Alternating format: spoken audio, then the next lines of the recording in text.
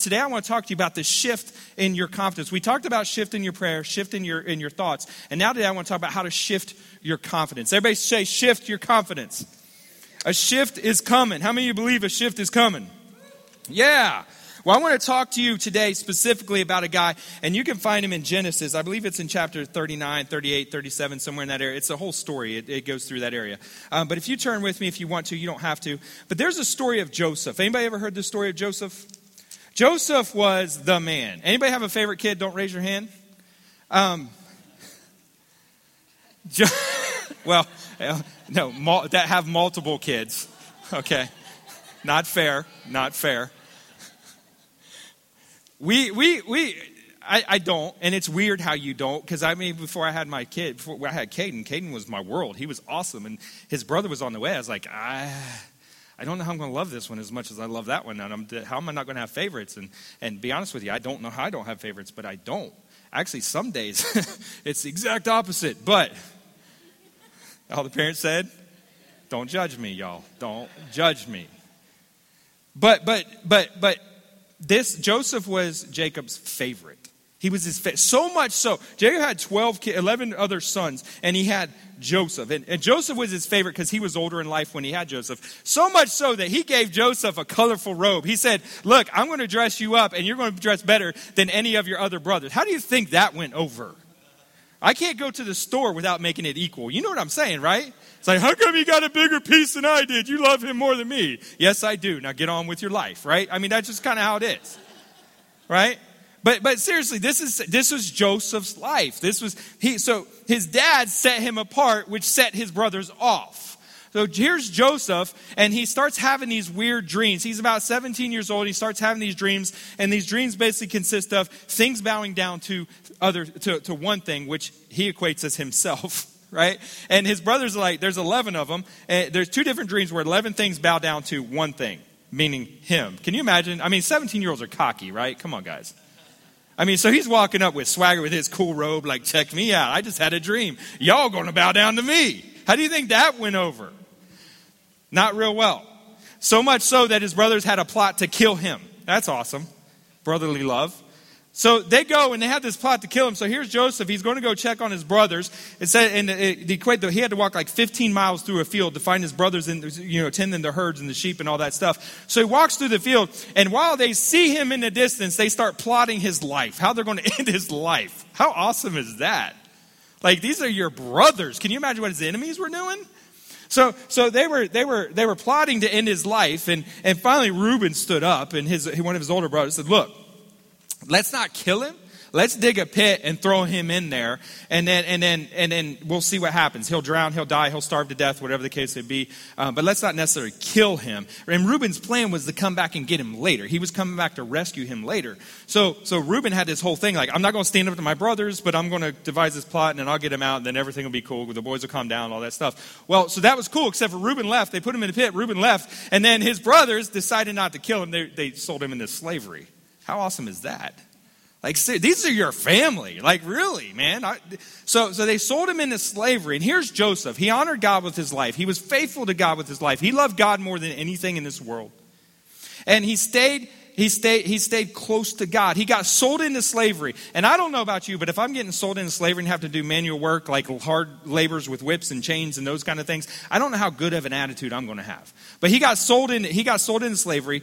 He becomes Potiphar's servant.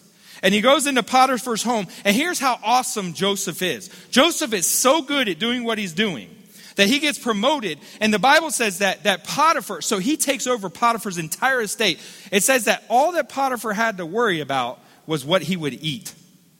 Joseph took care of everything else. How many of you need one of those in your life? I mean, seriously, yeah, no doubt. He was basically retired, man. He's living in neutral. And just doing whatever he wants to do, and Joseph is taking care of the rest. Except for Potiphar has a wife. Her name is Predator. They don't say that, but we're just assuming. And Predator comes up. Joseph, it says that Joseph was a handsome man. And Predator liked Joseph a lot. So much so that Potiphar wasn't around. She said, hey, Joe, why don't you come over here and I got something to show you in my bedroom, right? And he's like, no. I've got everything. I've got the keys to the kingdom. I honor God. I'm going to honor Potiphar. I would never do that to him, and I would never do that to my God. He stayed faithful to God even when he didn't have to be. Right? He stayed confident in his relationship with God. He stayed confident in his relationship with Potiphar. And you know how blessed he was by God? Is that predator kept coming after him. Like, no, look, Joe. The Bible says day after day after day, she kept trying to entice him to sleep with her. And Joseph said, no, I'm not going to do it. I'm going to stay faithful to God, and I'm going to stay faithful to Potiphar because he's entrusted me with all of this. And so finally one day she'd had enough. He walks in and she tries to lure him again, and she grabs his coat as he's running away, because the Bible says flee from the appearance of evil. So he doesn't want to be, so he starts running away. He says, I got to get away from this girl, this woman. And so she tears his cloak off. It's his cloak. I'm not sure what that really means. If he ran around naked, I'm not sure what happened. But so much so that she starts screaming. The servants come in, and she said, he tried to rape me. So God honored, and Potiphar honored his faithfulness by throwing him in jail. How awesome is that? So I'm staying faithful to God. I'm doing what I'm supposed to do, and now I find myself in jail. I'm doing everything right in my life. Everything right in my life. And I'm in jail because I got falsely accused. How many of you, that'd be hard to take, wouldn't it? Let's be honest. Let's be honest. That would be hard to take. So here he finds himself in jail, but he stays faithful to God. He stays true to his calling. He stays true to his commitment. He stays confident in what God's called him to do and who he's called him to be in prison. So much so that the warden promotes him. So all the warden has to do is what the warden is going to eat or drink. It's pretty amazing that the warden just let him have the keys to the prison. How cool is that? I'd be out. I don't know about you. I'd take the keys and unlock my door and I'd be gone. But that's just me. He didn't. He stayed faithful. And he stayed faithful. For years he stayed faithful. And he met people inside. He interpreted people's dreams and people that were in high places and connected to the Pharaoh. And he stayed connected to them. He stayed connected to God. He was staying connected to God. He was staying faithful to his calling, faithful to what God called him to do. And then he interpreted these dreams for a couple people. And he said, look, don't forget me. When you go back to the palace, tell the king what's going on. Tell Pharaoh what's going on. So that maybe he'll have favor on my life. And maybe I can get out of this stinking place. So he goes and what they do? They go and they forget about him. How awesome is that? Look, I did you a solid and that's how you're going to repay me. I mean, seriously. This is Joseph's life. But he stayed faithful. He stayed faithful. He stayed confident. He stayed close to God, and he remembered the call of God on his life. He was confident in who God was and who God called him to be.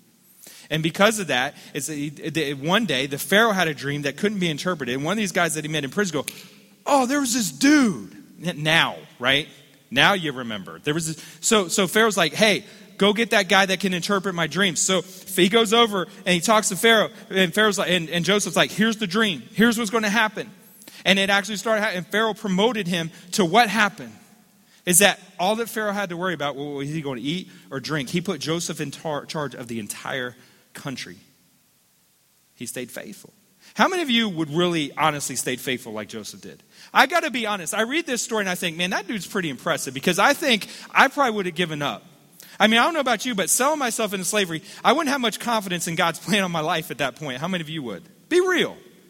Right? And not only did I get sold into slavery, now I'm getting accused falsely and right up in prison. But I stayed faithful. I did everything. I tithed regularly. I went to church regularly. I prayed regularly. I did everything that I was supposed to do. But somehow it all continues to go wrong. And I stayed faithful in prison. And then what happens? Eventually, years down the road, God promotes him to the only place that God can promote him. Because he remained confident in God year after year, day after day, struggle after struggle. And today I want to talk to you about how to shift your faith. Because Joey could have given up at any time he wanted to. He could have. And I might have. Who would blame him? Honestly, if that book ended in chapter 39, 40 in there and it said, and Joseph quit, nobody in the world would be like, why did he give up? You'd be like, of course he quit. I would quit too. But I want to talk to you about how to have confidence when things aren't going your way, when life is handing you lemons, and all you want to do is just scream, when all you want to do is just give up, when all you want to do is just throw in the towel in your marriage, you want to throw in the towel in your job, you want to throw in the towel with your kids, when all you want to do is quit, I want to show you today how you can have confidence in what God has called you to do, how you can have confidence in the middle of a storm, how you can shift your confidence when you need to. Listen, here's what I can learn from Joseph, and some of the things I pulled out, is the first thing that Joseph did is he shifted his pain. If you're going to have confidence, if you're going to shift your confidence, you have got to shift your pain. And what I mean by that is there was a doctor, and he was a doctor of leprosy. He was actually a chief of medicine at somewhere in Louisiana area, and he traveled back and forth to different countries and helped people study leprosy and those kind of things. And so he was worked very closely with a lot of patients that had leprosy, obviously. And one day he had flown all the way over to London, and he'd taken a train, hours and hours of travel. So he gets back to his hotel, and he taken off his shoes, takes off his socks, and he realized he doesn't feel his heel. He can't feel any feeling in his heel, which is one of the first signs of leprosy is when you start losing feeling in a certain area. And so he's being aware of what leprosy is and tests and those kind of things. So he takes a pin and he sticks it in his heel, and he doesn't feel anything. And he just drives a little bit deeper, and then finally just goes deep and says he doesn't feel anything. So he's like, oh no. He goes, well, I've kind of expected this to happen. I work with leprosy. It's kind of one of those things that wouldn't surprise me if I had it. And so he's laying there at bed at night, he's just thinking about, okay, now I'm going to be ostracized from people. I'm going to be set apart because nobody's going to be around me. What does this mean for my career's over? Everything's over. I just don't know what to do. And he's laying there. You can imagine, right? He's laying there all night, just tossing and turning. And so he wakes up in the morning with what little bit of sleep he has, and he decides he's going to test it again. So he takes the pin and he shoves it in his heel and he starts yelling. His pain came back. And he realized that what happened is through the trip, through all the traveling and sitting and flying and train rides, that his nerve had gotten numb within his heel, but he truly didn't have leprosy. And see, what happened from that point on was he decided that every time he twisted an ankle or he turned an arm or he did this or he did that, he would thank God for pain, because pain is what let him know that he was still kicking. Pain is what let him know that he is still alive. Listen, you've got to embrace pain, because the Bible says in this world you will have trouble. You're going to have pain. The Bible says you're going to have pain. So quit trying to get away from pain. Quit trying to avoid pain. It's not going to happen. Newsflash.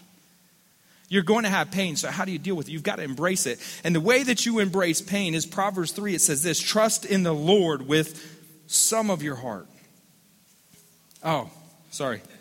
All your heart, and do not lean on your own understanding. Listen, see, in our own world, men are trying to do two things. Men and women, people, I'll say men as general, but people are trying to do two things.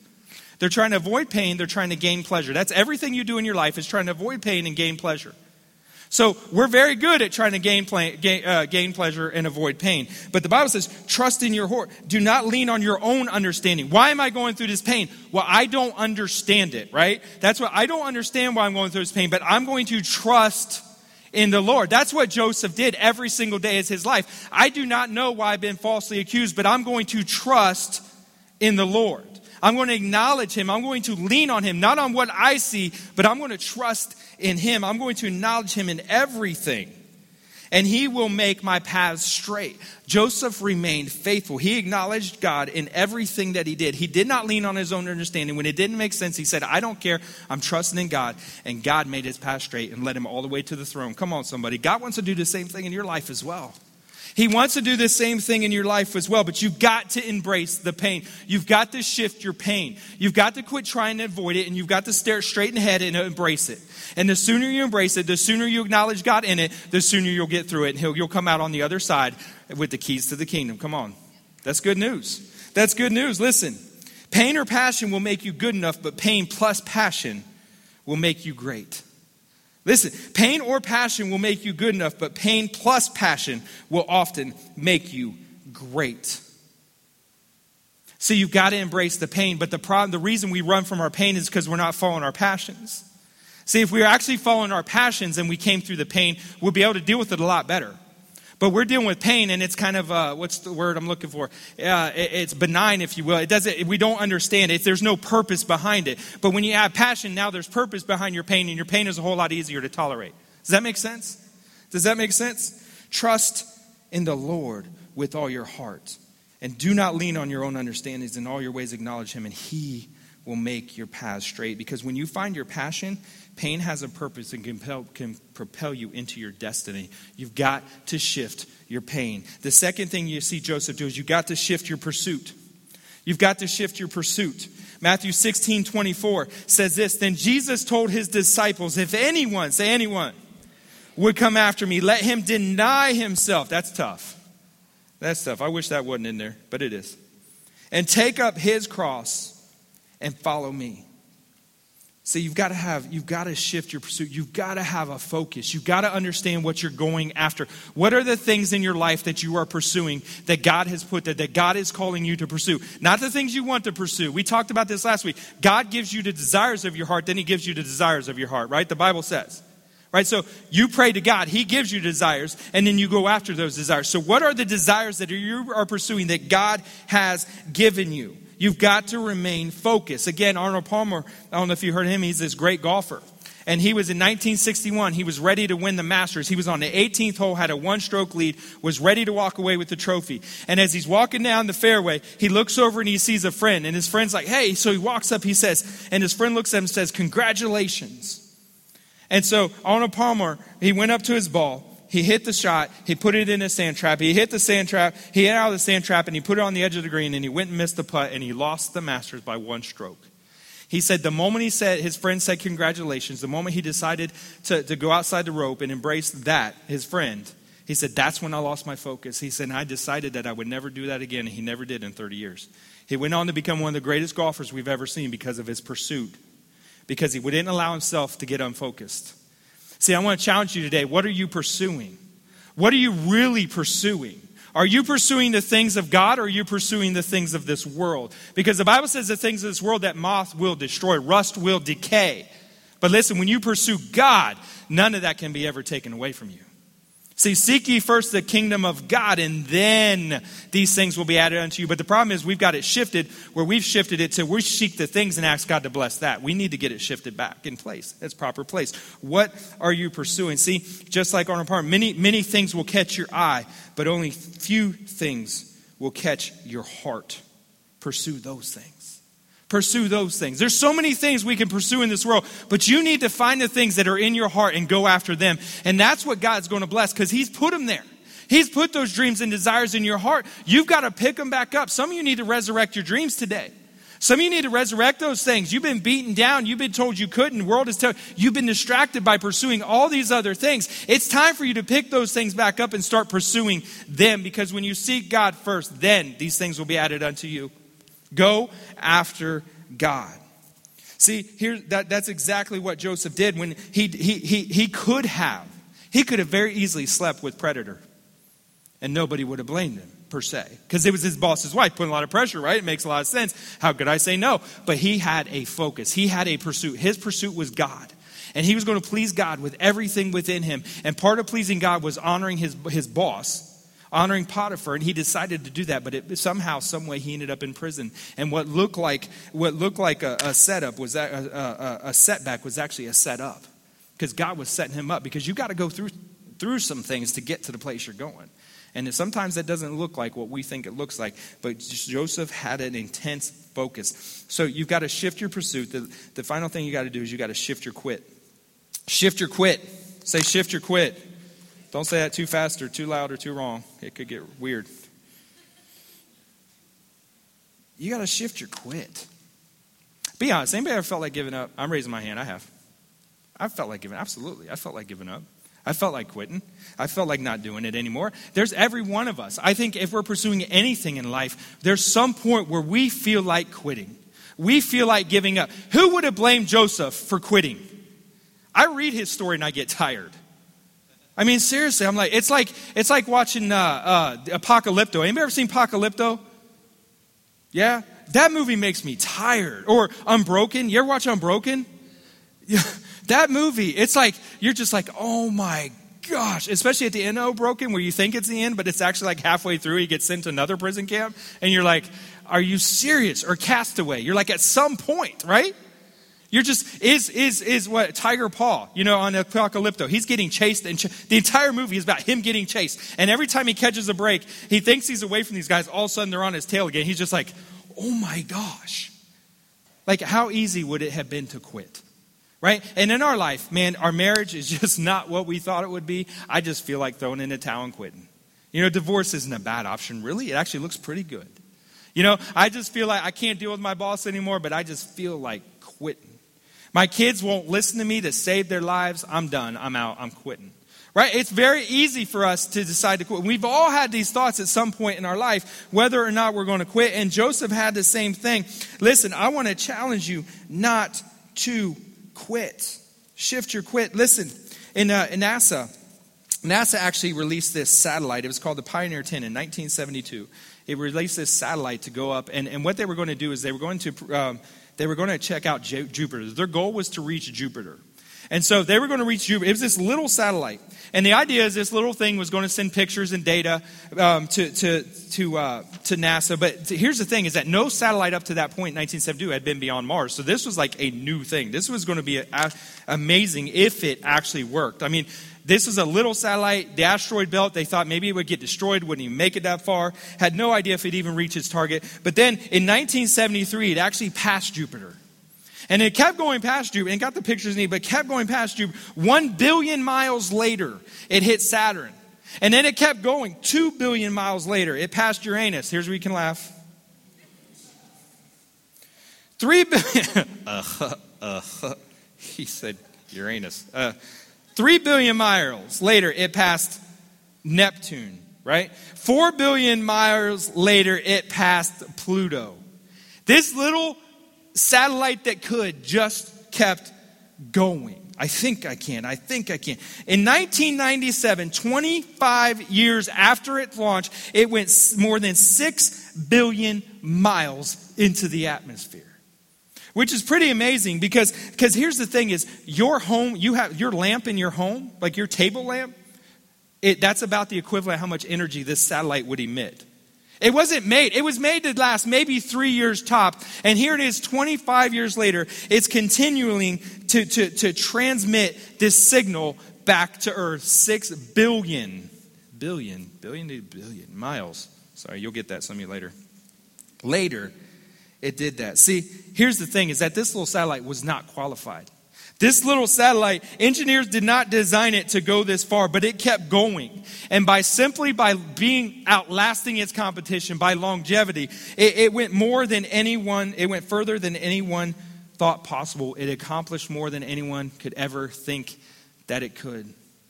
And listen, here's what I want to tell you is that's the same thing when it comes to serving the Lord. You just got to get longevity in your life. You just got to commit to the process. You just got to say, daggone it, God's called me to it, and I don't care what I see before me, I'm sticking to it. And 25 years from now, I don't know what it's going to look like, but I promise you, people may look back and go, how in the world did they do that?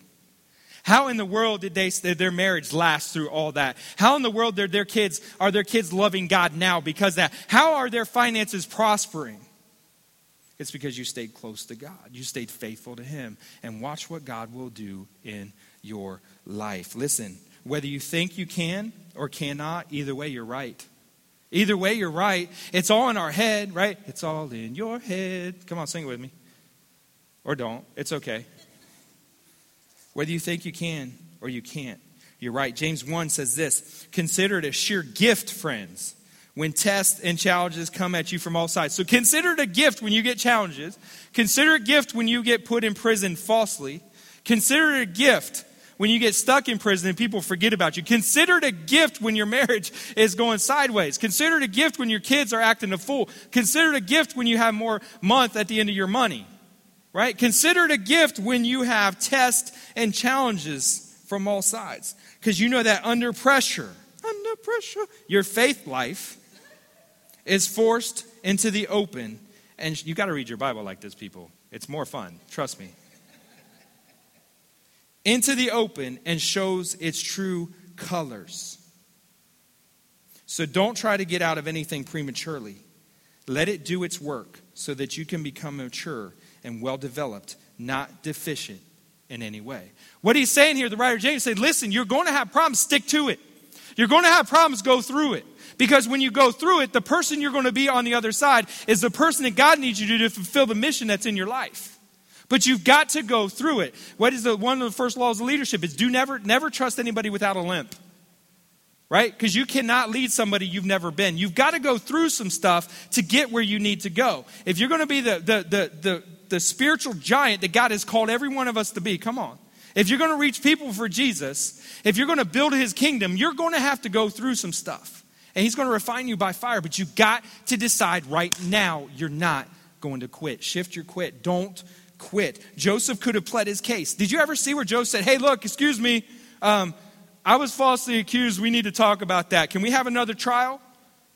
He never did that. He never once pleaded for his guilt. He never once went and said pleaded for his freedom. He just stayed faithful and decided not to quit. He pursued God and he refused to get up. Listen, because so much so that the warden, Genesis 39 says the warden paid no attention to anything under Joseph's care because the Lord was with Joseph and gave him success in whatever he did. See, he had success because of who his confidence was in. He shifted his focus on God and not his circumstances.